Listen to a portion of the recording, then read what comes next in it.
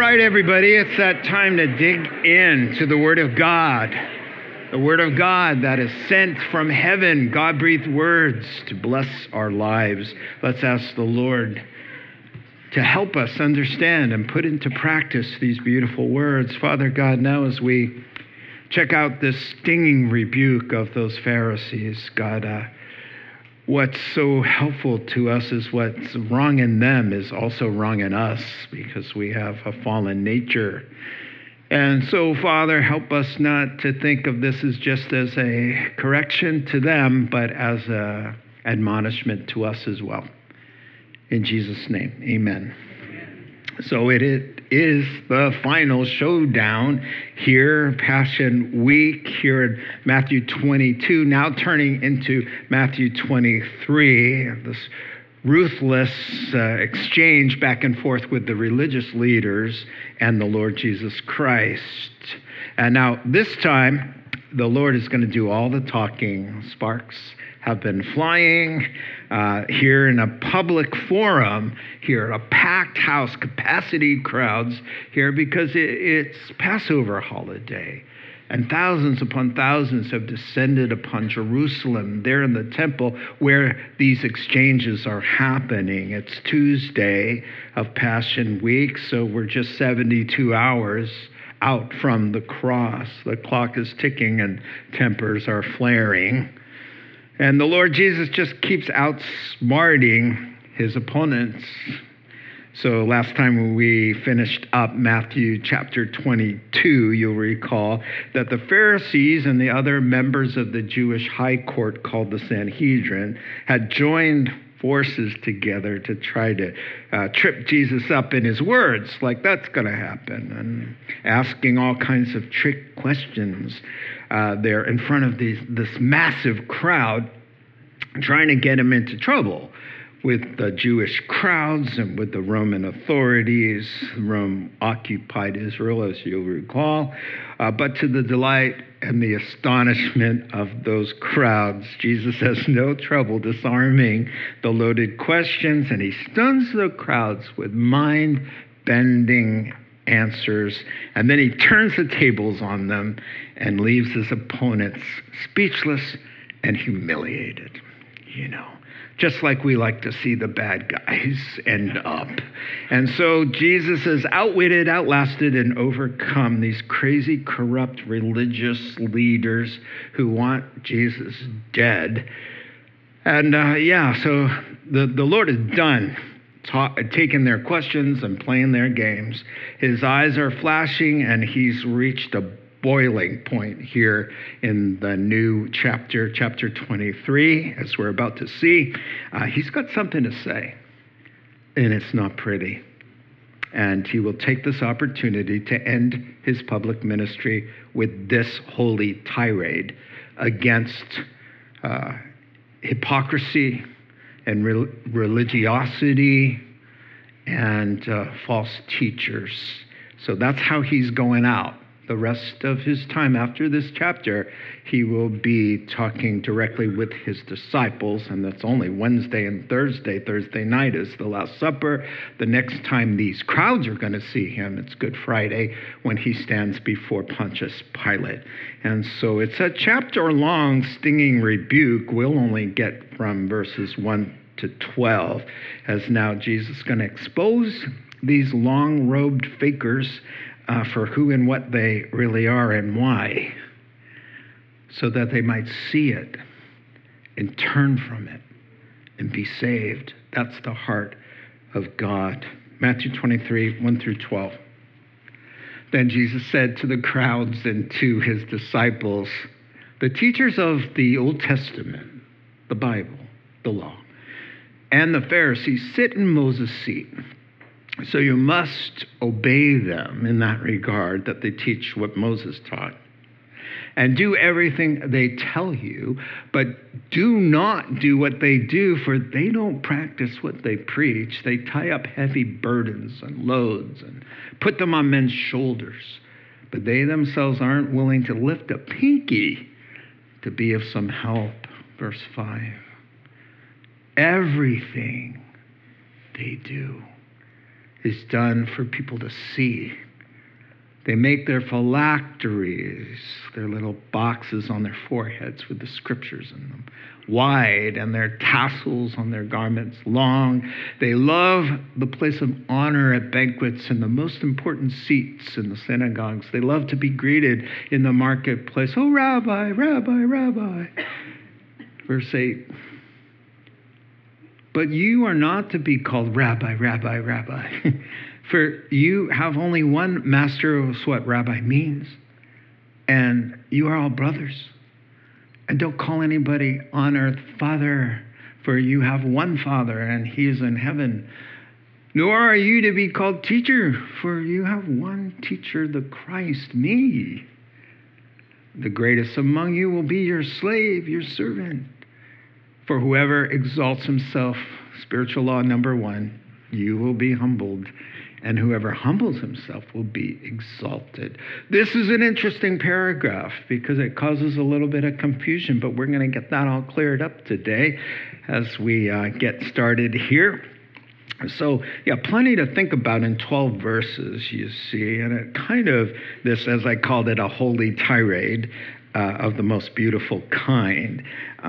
It lasts almost 40 verses, and so it divides quite nicely, and the topics are brought to you by the letter W, because there's a warning and some woes and then some weeping involved. But for our purposes this morning, let's handle the warning part, verses 1 through 12, and we'll start out with the opening paragraph here. And so, yes, indeed, a warning to guard against these religious fakers. He's not going to leave the scene because he's a good shepherd and he cares about those people, the ones who are following. So he turns his attention to his disciples, and then he scans the crowds and he says, don't you think for a second that these guys are the real deal, or that this kind of religion is what pleases God. He doesn't want to go to the cross without making it perfectly clear. Watch out for these hypocrites. And so what makes these words of Jesus, and we've only just begun with 12 verses, so riveting and relevant, is that some of the behavior the Son of God is denouncing, as no doubt you've noticed, isn't just a problem for Pharisees, is it? It's a problem for me. It's a problem for you.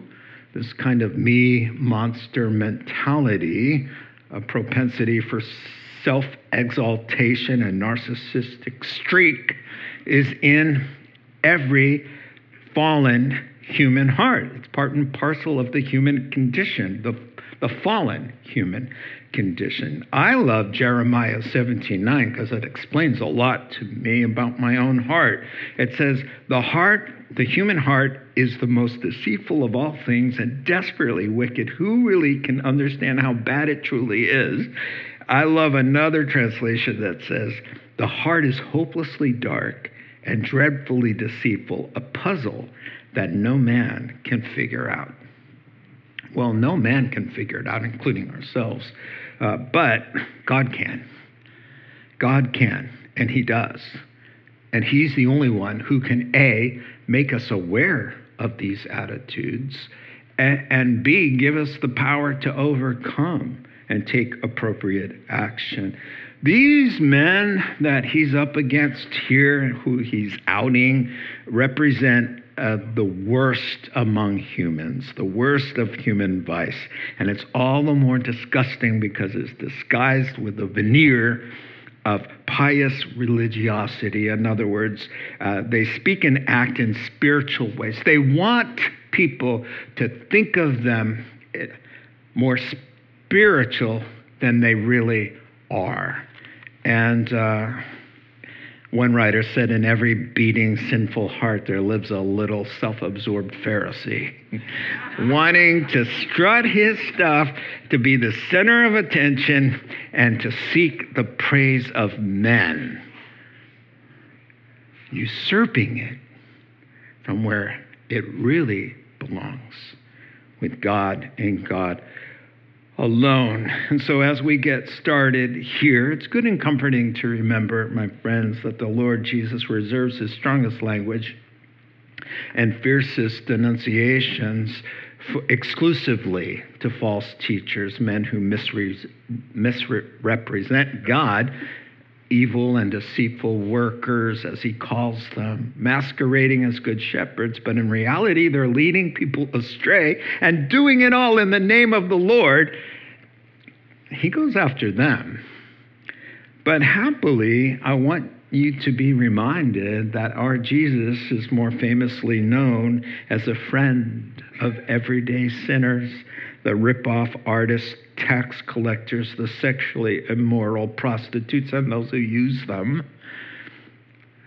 To those under demonic oppression, he's always warm and welcoming. If the woman gets caught in the act of adultery, and what does he say? They want her to be killed. They want him to give the word, kill her. And he says, woman, where are all your accusers? I took care of them, didn't I? And neither do I condemn you. Go your way and sin no more. The part that the progressives always leave out of the story.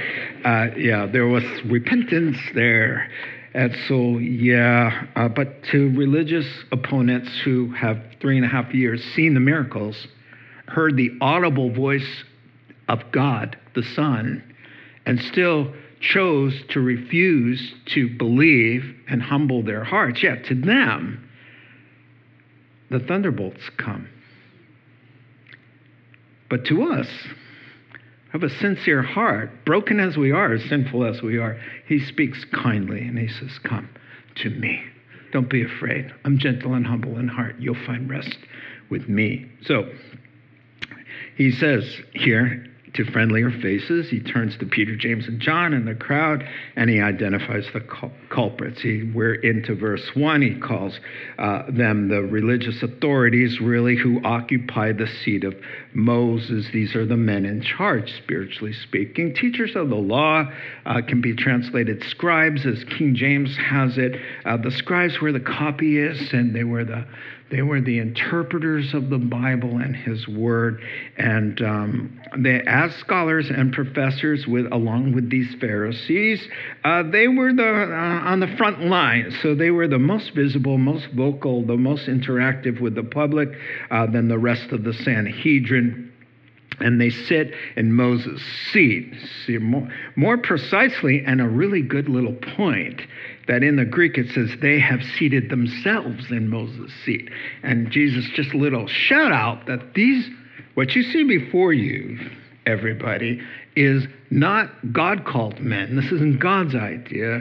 Their version of religion, not biblical. They called themselves. So back in those times, it was a huge, ginormous honor to be a rabbi. So they took that honor for themselves. And they called themselves, and they scratched and clawed to get to be in Moses' seat.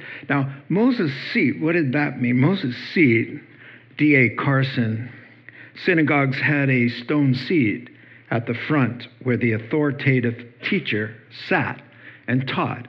It was as if you would say, and another commentator, the Jews spoke of the teacher's seat the way we speak of a pastor's pulpit. So Moses' seat was really signified the place where the shepherd, the pastor, was, because Moses was considered and called a shepherd of God's people who brought the word. So it's a continuation there. In the same spirit and tone of Moses sits the pastor doing what Moses did. And the grammar lets you know that when Jesus says, oh, whatever they say, do, it's pointing back in a limited sense, that as these in Moses' seat teach what Moses taught, then you are to do everything that they say, because they had some crazy teachings, Pharisaical nonsense that Jesus exposes, and he didn't want them to follow that. But he says, listen, Apply the truths of the Bible they teach, but for heaven's sake, don't imitate their lives because they don't practice what they preach. Now, we know how that goes. And like so many people, not just religious circles struggle with this. It's easy to know truth, but not live it. I mean, how many of you know a little physical exercise every day would be good for you? How many people know that? How many people would tell somebody that? Yeah. Okay, you know what the next question is, right? All right, number 2. How many people know that, we shouldn't spend more than we make? There was a collective groan there. All right. So how many of you would suggest that to somebody? You shouldn't spend more than you make, right? How many of you might even get on a high horse about it? Well, if you didn't spend more than you make, and there you are at Home Goods, ladies. Just slide in that card. Oh, we need a new ficus tree. Oh. I'm sorry. It's honest. Before I'm saying it just came into my mind. Oh Lord, help me. How many people know this? Let's just go with this. When you get down to 1/8 of a tank, you should stop and fill it up. How many people know that? How many people know you should drive the speed limit when you see the CHP? What? We know stuff, we tell others stuff, we get on our soapboxes about the stuff, but we give ourselves a pass, and that's the problem. And when you do that, when you're on the soapbox and you intentionally have no desire to do it whatsoever, then, my friend, it's time to be called a hypocrite. That's what a hypocrite is. A hypocrite is not a weak Christian who's struggling to do what he knows he should do and that he tells other people. No, that's called the Christian life. 2 steps forward, 3 steps back. I'm trying, I'm struggling, I'm confessing, I'm repenting. It's endless, right? The hypocrite is the pretender. There's no tears, there's no striving, there's no praying, there's no desire to even do it in the first place. It's all a show. There's a world of difference between a pretender and somebody who is just struggling to be what nobody can ever possibly 100% be in this life. A pastor I like to listen to preaches, he has a church in Singapore, and I listened to him on this passage, and he said, somebody asked him, Pastor, what's the hardest thing about preaching the gospel? And he said, well, it's not studying, though studying can be time-consuming and taxing. And then he said, it's not preparing messages. He said, though, there's a level of difficulty there. And it's not the pressure to speak publicly, though that's an enormous pressure and intimidating to have to be on the platform and have everybody staring at you and all of that, waiting for you to say something profound. He said, no, none of that is the hardest. What's the hardest part of preaching the gospel is living out the truth that I tell others in my own heart and life. Oh, it's super easy to tell somebody, count it all joy when you fall into troubles, and then you fall into troubles. And you're like, whoa, and the Holy Spirit's like, what did you just tell the congregation? Or we got to do everything without complaining. Philippians 2:14. And then you get into a situation and you're like, I know, Oh, it's easy to tell others. Envy, the Bible says, Proverbs 14:30, will rot your bones. And then you're on social media and you're watching everybody take fantastic trips to Italy and, go off to Hawaii for a month or two and retire with their 5 houses and all of that. And you're like, Proverbs 14:30. How about telling people, you know what Jesus said? We should love our enemies. And then our enemies manifest. And then you're reminded, oh my word, I just told everybody, I told hundreds of people to love their enemies and forgive those who hurt you. And then you get hurt. And it's in those moments when nobody's looking in the privacy of your own heart that you determine whether you are a sincere believer or a religious hypocrite. Romans 2, Paul's talking to Jewish Christians who aren't doing a good job. And it says, well then, if you teach others, why aren't you guys teaching yourself? You tell others not to steal, but do you steal? You say it's wrong to commit adultery, but is your heart filled with lust? Oh my goodness, you condemn idolatry, but you have little idols of your own. So 1 John 2 and verse 6 will clear this up once for all. Whoever claims to live in him must live as Jesus did. Done. And how do we do that? Well, we follow Jesus' words to daily, number one, deny yourself. That those sinful, self-serving prompts, deny that. Get used to that. Number two, pick up your cross. Die to the things that stop you from being who God designed you to be. And then follow hard in a tight relationship with the Christ that we claim to know and love. And by the power of the Holy Spirit and nothing else, not by might, not by your power, but by his Spirit, says the Lord, then, and only then, will we start to be able to reflect some of his goodness and let our walk match our talk. And so these guys have chosen to wear masks because it's easier to pretend than to be. And so they're not much help. So before we move on, just that last thought of religious people from Jesus' point of view, Christians, ought to be lifting burdens and alleviating suffering, not adding to people's burdens, as is often the case. So he says, listen, they stack up burdens. And how did they do that? Well, you guys know, they're most famous for being legalist and creating a world of rules and regulations that are nonsense, that they put in place that said, if you want to please God, then here's 1,000 rules to do, especially on the Sabbath. Now, the Sabbath was God's Old Testament command number 4, I think it is, where he says, here's a gift. You guys have a Father in heaven. You're not like the other nations. So it's work. You know, harvest, plant, 24/7. It's all about you and your effort. No, you have a Father. So why don't you just take a break, enjoy your family, rest. Don't go to work as usual. Open up a scroll, reflect on the goodness of God, and take a break. Don't work. And the Pharisee said, let us tell you all what he meant when he said, thou shalt not do any work. Oh my goodness. So they came up with crazy things. And so when you woke up on a Saturday and it was the Lord's day to take a break, you would just as soon pull the covers over your head and go back to sleep and pray for the next day to dawn, because it was so complicated and so confusing and so guilt-ridden because nobody could keep them.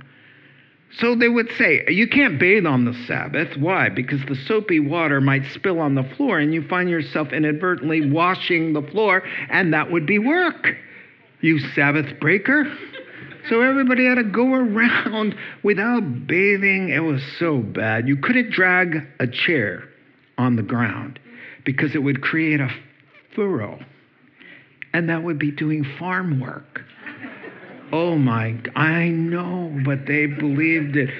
You remember when the Pharisees were dogging the disciples in the grain field, and they saw them, they're hungry. They take some of the grain and they go like this, and then they, blow off the husks and eat it. And they said, Teacher, they're violating the Sabbath. Oy vey, how can we have these Sabbath breakers among you? And he's like, what are you talking about? They're threshing and they're winnowing. They're doing farm work. And Jesus said, go away. They're hungry. Go away. Go away. They're hungry. They can eat. It's okay. Oh, my goodness. That's how they are.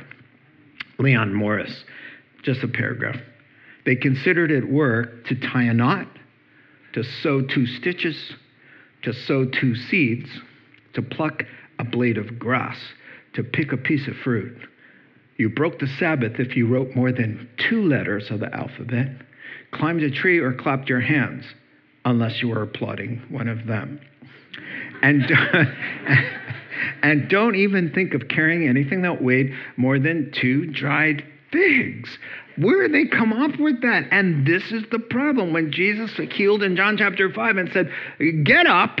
I know you've been crippled for 38 years. Get up and pick up the mat, carry it, and get out of here. Go home. So the Pharisees, when they see him, they know him.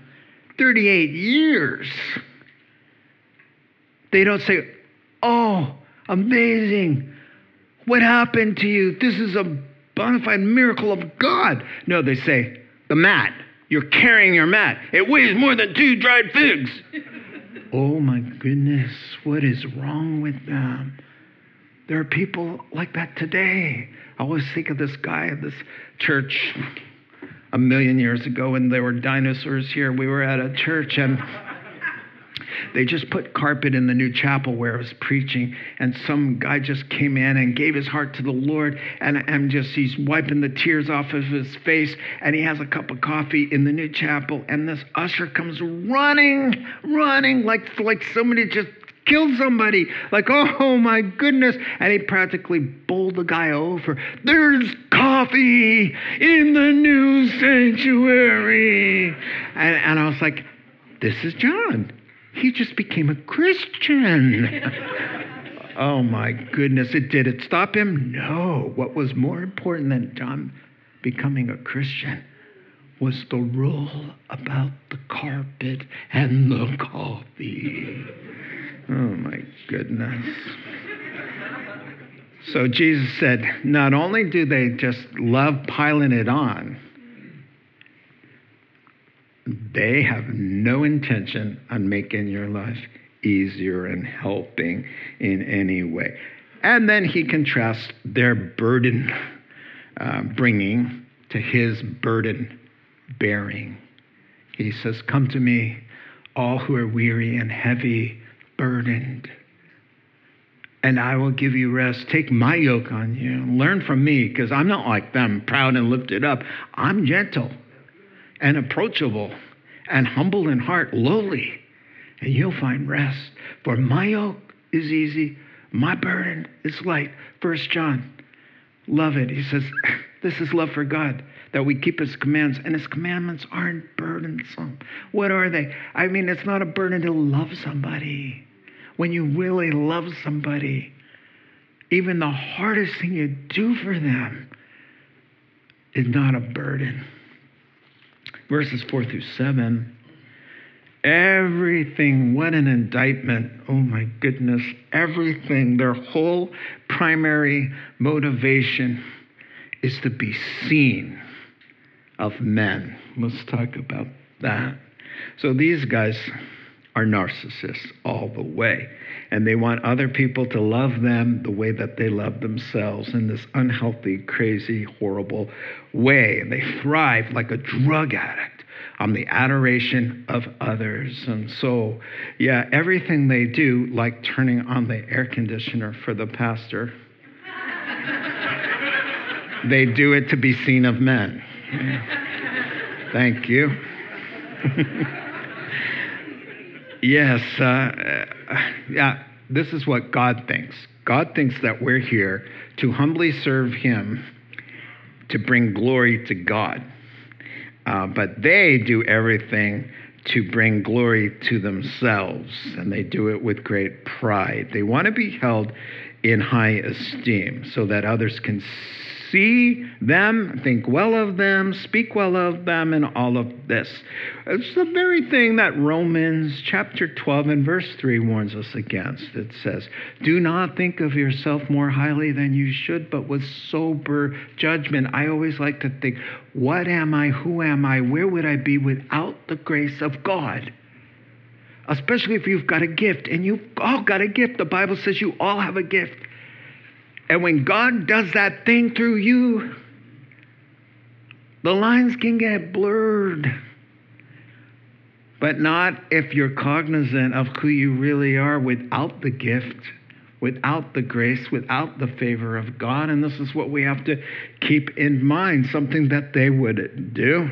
It's a slippery slope, because I think, especially when God has given you a gift, you want to be affirmed. There's a natural, healthy thing about being recognized for an accomplishment that's good and clean, and when it's in its right context, people want to feel valued, and like you're making a difference, But the reason I call it a slippery slope, because it can start like that, and then whoosh, boom! It's one writer, a blogger who I follow, said his Christian life was almost ruined when something he did went viral. And he did a whole post on it. I'm going to try to find it because I loved it. He said he found himself living for checking social media and counting the likes, the likes, and all of the thumbs up and all of this. And he said, it just poisoned me. And now I was thinking about, how can I keep that up? And how can I do more? And where else can I go? And maybe I should write a book and do a tour. And he was just like, wow. He goes, the worst thing that ever happened to me was it went viral. You see? Well, it's just tricky. There's a little bit of this, and then you say thank you and praise the Lord. He gives us gifts, and I'm happy to use it for the glory of God, and mean it in your heart without the devil getting in there and fanning it and making you feel like, well, nobody can do this like I can, and nobody can do it like you. No one. You are the best at what you do. Really? When you're like full on in that gift? Oh my goodness. It's a slippery slope. I told first service on myself, I'm going to do it again. I was at Pete's. It's small here. It's small. And it was one of those days where everybody was from the Rock. Oh my goodness. Everybody. And so it was, hey, Pastor Russ, hey, Pastor Russ. Hey, Pastor Russ, Pastor Russ, everywhere. I was fine with it. At first, it didn't even bother me. It was like, I love these people. I love what I get to do. God, thank you. I can make a difference for you, God. I just was feeling good things until the guy next to me, hey, Pastor Russ, and the guy goes, whoa. And then I started going, yeah, well, we're a pretty thriving church and all of this stuff. And then I'm just like, feel the Holy Spirit's hands right like I could just take you out right now if I wanted to. Oh, how easy it is. I did something stayed with me 35 years now. And I always think of it when my head gets too big. Oh my goodness. I was sharing the gospel. I was a young man. 22, at Bible college, zealous for God, and just using my gifts for Him. And I was out there, and I was at work, at the dinner theater, and there was a bunch of guys all around. They were asking me hard questions, and the Lord was on me. And I was like, boom, boom, boom, boom, boom. And I was like amazed that the words were coming out of my mouth, things I didn't even know I was saying. They were like, whoa, whoa, whoa, whoa, and it was wonderful. And then I'm like, yeah, any more questions? No. All right. So I walk off, and it was in a darkened theater. I've told you this before. And there's an overhang that's painted black. And I smashed my head into it and knocked myself out. And I looked behind me as I got up, and they're all bent over laughing. And as I walked out of the theater, the Lord was so kind to say, remember this, you don't even know how to walk without me. You can't walk through a door. And Barb knows that I have continued to prove this to be the case. I'm not the most coordinated person in the room. Everyone knows that about me. You know what? And so God used it to teach me a lifelong lesson. So he says, look, stop doing stuff to be seen. Now, the balance is, Jesus says, do your stuff to be seen. Shine your light in such a way that people will see and give glory to God. Oh, that's the difference. So when you're doing something clean and right and good with the right motives to bring people to Christ, to give honor to Christ, that's good and right. We should do that. It's when we're doing stuff to stroke our own egos, to get them to praise us instead of God. So he says 3 things at the Sermon on the Mount because he knows how we are. He says, hey, when you're giving, he says, don't blow the trumpet. Let everybody know how much you give like the hypocrites do. And here's what they did. They would bring a pile of shekels and they would blow a trumpet, and announce, ladies and gentlemen, this Pharisee, John, is giving X amount of shekels. Oh, look at him. And Jesus says, guess what? Hope you like the clapping, because that's as far as your reward goes. You won't be getting anything in heaven because you got your reward here. You got what you wanted. You got the praise. There it is. Hope you like it. So he says, but when you give, when you're writing a check, which nobody does anymore except one of my brother-in-laws, he still writes checks. But if you write a check, don't let this guy know what this guy's doing, which is kind of impossible. So that's the hyperbolic point, is to make it so private that the one who sees in secret will reward you openly.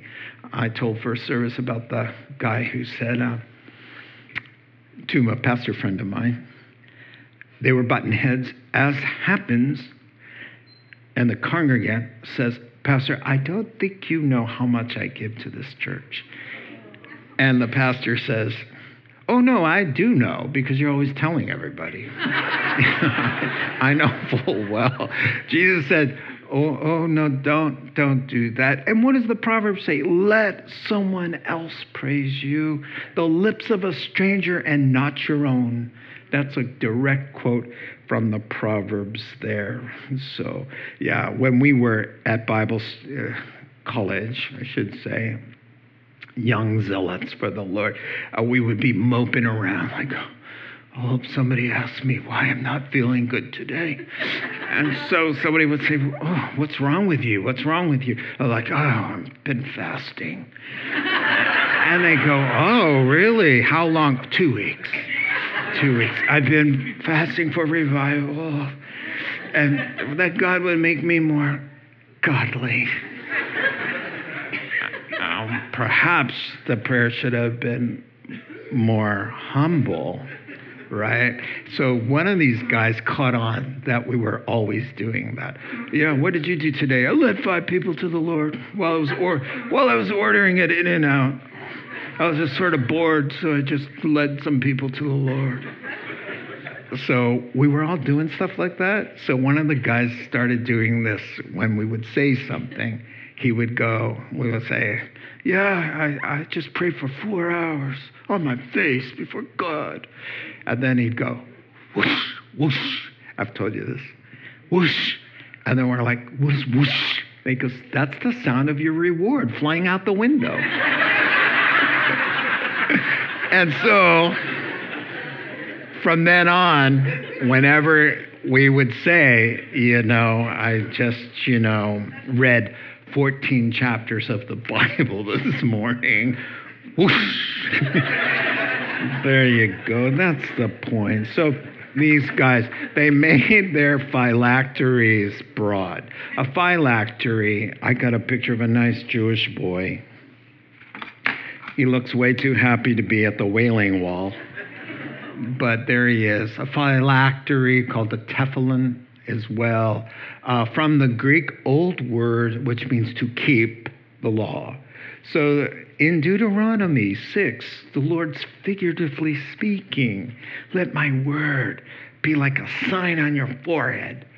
So they took it literally, and they put little tiny scrolls of that scripture and others like it in a little box and strapped it to their head and their hands, right? But the hand part was like tie a string around your finger so you don't forget, right? So they did it, right? And the tassels they took it out of Numbers 15, where it says that we should, that the Jewish men should have tassels, blue string that reminds them of heaven and to do the work of the Lord and remember his word.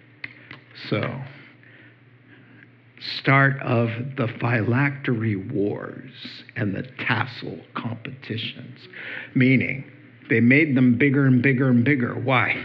Oh, John, we see that your box is so big. Oh, yes, it's because I love God's word so much more than all of you with little boxes. I need to stuff every beautiful promise of God. Who wouldn't want to put them all in there? What's your problem with your tiny little phylactery box on your forehead? Look at mine, how spiritual I am. And the tassels, is that even a tassel? What is that down there? I think you got some blue lint down there. And theirs would be the whole thing. They would go to seamstresses and they would pay the money to hook them up with tassels upon tassels to show, well, when I look down, because I really love God. You guys, what's that down there? Nothing. Oh my goodness, you poor fringe-challenged person. So yeah, that's what's going on there. He goes on to talk about greetings and places of honor, seats. So yeah, get this. There's nothing wrong with the seat of honor.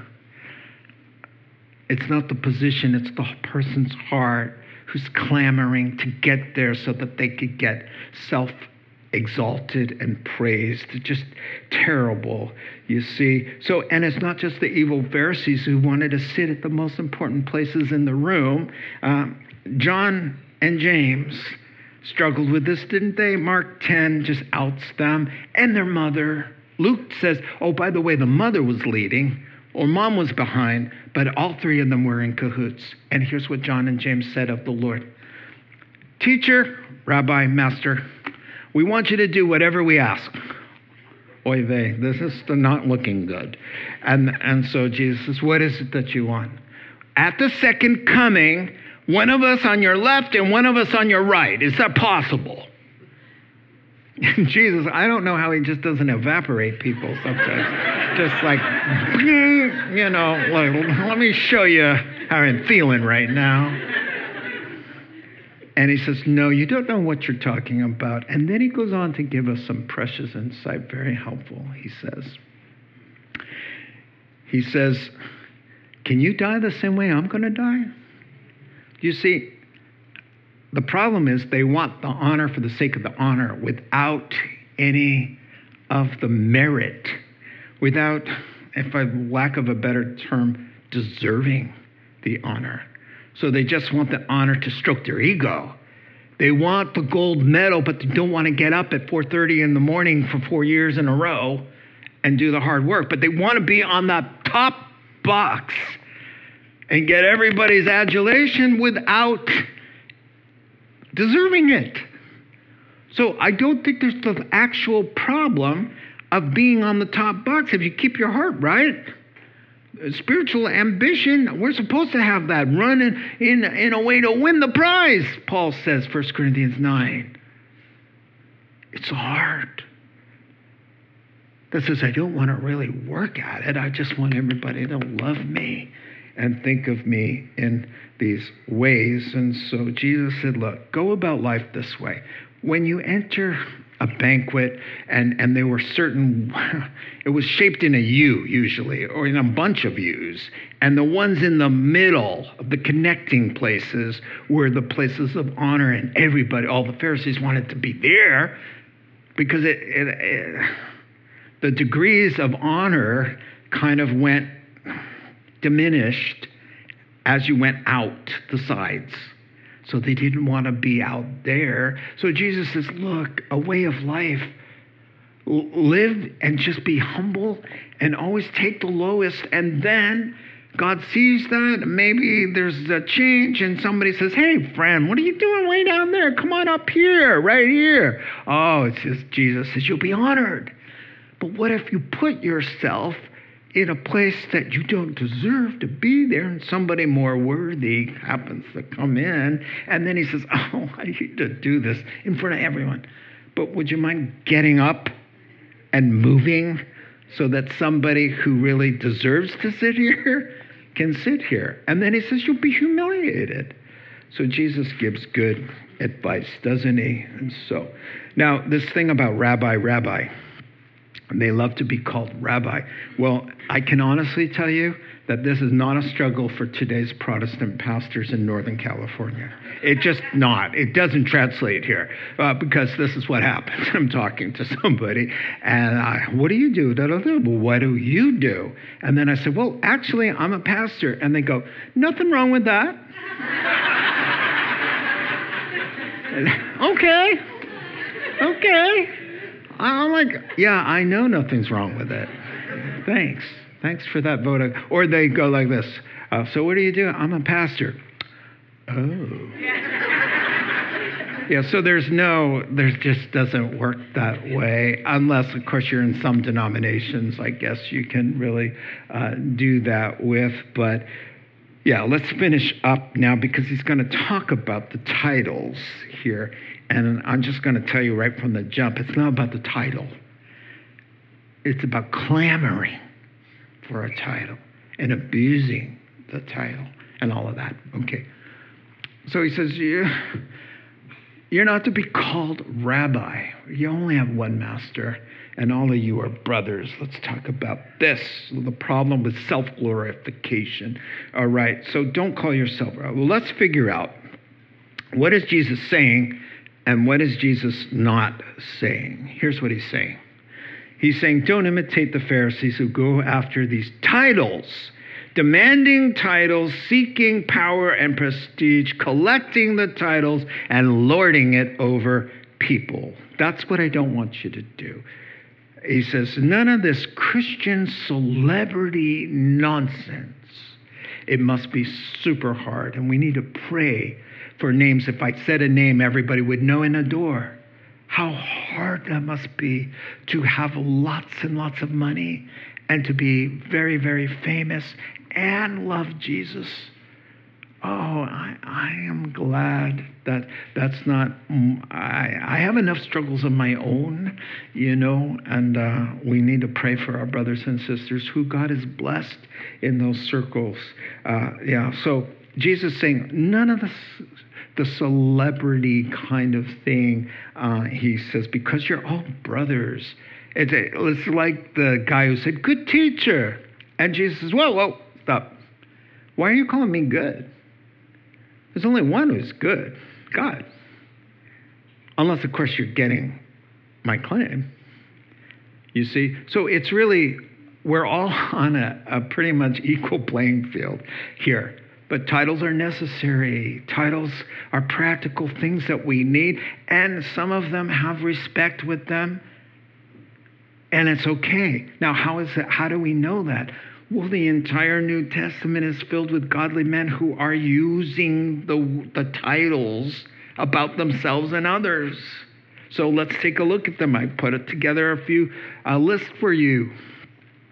Paul, me an apostle. This is who I am. This is who God made me. He's certainly not clubbing people over the head with it, but as a distinction, as a calling, as a gift, evidenced by his character and effectiveness and fruitfulness, he's an apostle. Who's that guy? He's an apostle. He's the Apostle Paul. It's a title. we can use it. Next. Even if you had 10,000 guardians, Corinthians, you don't have many fathers, for in Christ Jesus I became your spiritual father through the gospel. Who's Paul to you, sir? Paul's my spiritual father. Timothy would say the same thing. Paul is my spiritual father. And John, next slide. John will say, I'm writing to you, fathers. He's not writing to the dads. He's writing to the elders in the Christian community who were considered fathers. And who's that guy? Well, he's one of the founding fathers, and that was okay. Next slide. To the elders, the word can mean pastor as well, or overseer, or to the elders, pastors among you, I appeal as a fellow elder pastor. I'm an elder. I'm talking to you. Are you talking to him? No, I'm not talking to him. I'm talking to the pastor. Oh, I understand. Do you see? And then he will say, elders are worthy of honor. So the title's not wrong. To give honor to whom honor is due is not wrong, because it's a command. Romans 13 says to do that. To give respect to whom respect is owed. Another quote. Okay, so what is Jesus getting at? Don't go hunting. Don't go on the internet so that people think, oh, wow, you're a reverend? Yeah, for $39.99, I paid, I slid the card, and now I'm in less than 15 minutes, I'm a reverend. And the word reverend, because they want to hang it in the window and they want their friends to call them the reverend. He says, no, don't do that. Don't follow their example. Hunt them down, collect them, put your trophies on the shelf for the purpose of abusing people and inflating your own ego. That's the point. Then he closes up with that beautiful last, the greatest among you must be your slave. In verse 12, we wrap up our time together with that thought. Now, Jesus' idea and heaven's idea of what constitutes greatness is vastly different from the world's. So it's just the opposite. The world counts greatness by how many people honor and serve you, right? So it's not the chauffeur driving, it's the guy in the shades in the back seat being driven. In the world's estimation of who's the important person that just drove by. Oh, who's in the back being served? And heaven's all about who's in the front doing the dirty work. What kind of attitude does he have? Is he doing a good job? Because that's who heaven's eyes is on. I told first service that we love the Crown when it was out. A year ago. And we were watching, and I'm just blown away by the kind of honor that is afforded human beings. It's amazing. Just watching, they have people who dress them in these fabulous clothes. They just wake up, they pretty much do nothing but their jobs, right? But they don't have to worry about anything. The doors and everything's flying open for them, and people are running around screaming, getting them their favorite drinks, their favorite food, and their favorite clothes, and it's all there. They're being driven and all of that. I was picturing watching The Crown with Jesus sitting next to me on the couch. And we would be talking, and I just imagine, me saying, oh, look at all of those badges and those, and look at, do you know how much that crown costs? And oh my goodness, and all of this glorious princely thing. And he's like, did you check out that butler? Did you see how quick he was? Did you see how selfless he was? And how he just had intuition and he knew exactly what the guy wanted. And there he was. Year after year after year, there he is. Always behind and serving hard. And Jesus is like, wow. Yeah. And then Jesus would say something like this, but, did you catch that older woman in the background, the cleaning lady? Oh, my goodness, she's been doing that for years. I would say, the princess walked by. And did you see what she was wearing? And oh my goodness, and everybody applauding. And he says, did you catch the old woman in the backdrop, cleaning and looking up and saying something encouraging and going straight back to scrubbing the floor? Wow, Jesus says. And we're like, well, how does this translate? Well, on the night he was betrayed, in 48 hours from those words, the disciples will, if you can believe it, Jesus says, I'm going to be handed over, I'm going to die, they're going to pluck out my beard, they're going to spit in my face, they're going to crucify me. And one of you at the table is going to betray me. And it says, and then a fight broke out among them at the table at the Lord's Supper. Which one of them is the greatest? What? The context is what blows my mind. And then Jesus brings it. He said, I noticed nobody got up and washed our feet because God made sure that the servant of the house was distracted. Normally, you clean those dirty feet before they're propped up on couches in everybody's faces. Oh no, but everybody's got dirty feet there. Why? Because the one who would have said, oh, there's no servant here, let me be the servant, would have admitted defeat. I guess I'm not the most important, or I wouldn't be washing everybody's dirty feet. And Jesus says, wrong. That's where you're all wrong. Because I am God. He says, you call me Lord. And it's true.